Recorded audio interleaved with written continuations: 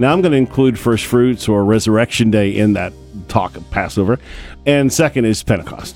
And they are forever connected. In fact, you can't separate them. They are one long train of days. We're going to pick everything apart so we can understand them historically, spiritually, and personally. How do they affect me and you? How do we encounter Jesus in this journey from Passover to Pentecost? So the Passover and every other biblical feast has a set day, like the 1st of the month or the 10th of the month, or in the case of Passover, the 14th of the month. But there is one exception, and that's right, the one you're getting ready for, Pentecost. It doesn't have a set day on which it occurs in a year. It literally can't exist without Passover and Resurrection Day. Now, I should mention in this, if you follow the biblical calendar, the Jews' calendar, it does, because they wanted to turn your focus away from the resurrection of Jesus. So if you look on their calendars, today is actually Pentecost rather than Sunday, which of course happened because death on the cross and resurrection 3 days later. They changed the rules of that after in the first century, so because too many people were coming to Jesus, obviously. So one other note in there. So in terms of set days, they make everything with a set day, but it's not in the Bible. It doesn't. All right, so to determine when Pentecost is, we have to arrive at Passover. Now, this is the biblical method. Then you arrive at Passover. You wait for the day after that Friday, Saturday, Sabbath. And then on that Sunday, you start to count for 50 days to determine when to celebrate Pentecost. So we're literally between two harvesting seasons right now. It's a period called Siferet HaOmer, the counting of the Omer. Spiritually speaking, when you're counting days or weeks, you're not just counting, you're counting to something. And that something which you are arriving at is a promise. That's how it works in the Bible. And Omer is a measure of grain. It's a sheaf, all right? There were two primary grains grown in Israel, barley and wheat. Barley and wheat. The barley ripened first and was harvested at the time of the feast of Pesach or Passover. They were to celebrate a festival called Firstfruits a few days after Passover to thank God for supplying the barley. That's the original Firstfruits. The wheat took a bit longer to ripen, so they were commanded to wait and count 7 more weeks, or 50 days, after Passover and Firstfruits, before harvesting the wheat at the Feast of Shavuot, which means weeks, or Pentecost, which means 50.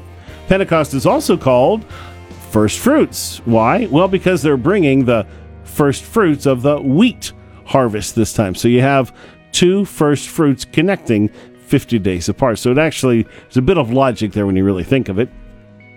At both first fruit feasts, nothing from that year's harvest could be eaten until after the wave offering was made to thank God, which is literally the whole festival of first fruits. Why? God established these festivals as times of divine renewal or newness. So what was forbidden becomes permissible. That's your first picture. You're going to see a theme kind of rolling along. When Jesus came out of the grave, he presented to his Father the first fruits wave offering of all the souls who had been locked away in Hades or Sheol. He opened the door into eternity with God for all mankind who'd been trapped in sin and death. We who were forbidden to approach God became acceptable and part of the divine harvest. See how that all works together there? It's beautiful. When he poured out the Holy Spirit on Pentecost, he enabled us to go from redeemed to empowered, from indwelt to overflowing. He's always taking us from glory to glory. We're not done when we're saved, and we're not done when we're empowered. There was and can be no salvation or infilling of the Holy Spirit without the cross. There is no power apart from the baptism of the Holy Spirit. Is there more to this than harvest festivals? Well, obviously, yes. The 50 days was the time it took to travel from Egypt to Mount Sinai, way back in the time of Moses. The counting of the Omer also remembers that 50 days between the Passover in Egypt and the giving of the Word of God on stone tablets at Mount Sinai 3,500 years ago. So, for 1,500 years before the time of Jesus, that's what the Jews did each year.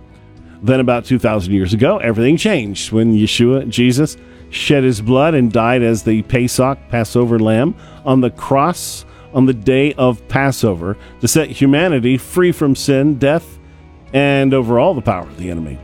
The spring feasts were about to come alive for anyone who would choose to receive him and follow him, because 3 days later, on the day after Sabbath, at the Feast of Firstfruits, 1 Corinthians 15:20 tells us, he was raised from the dead, the firstfruits of those who are asleep.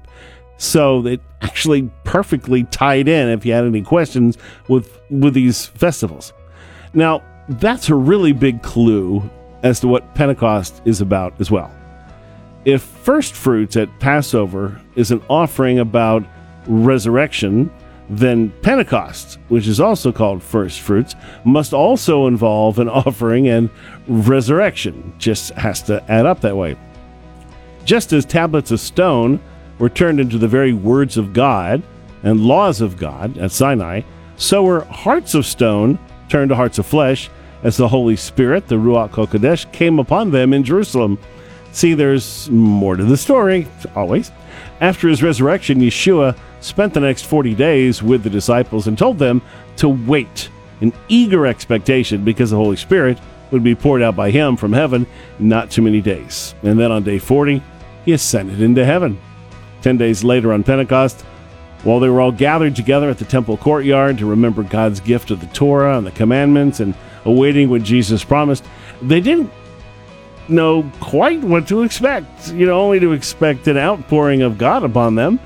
Suddenly, the Holy Spirit exploded onto the scene and was poured out on those who were waiting. There were flames of fire. They all spoke in new tongues, which they didn't know, but that is just scratching the surface. Joy filled them, and courage and boldness soared within them.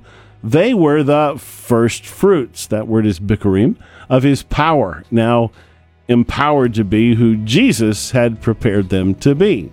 So that's just a little highlight of that one. We're going to talk about this on so many different levels, but of course the goal is that you might get the picture and also be freshly filled with the Holy Spirit. Amen.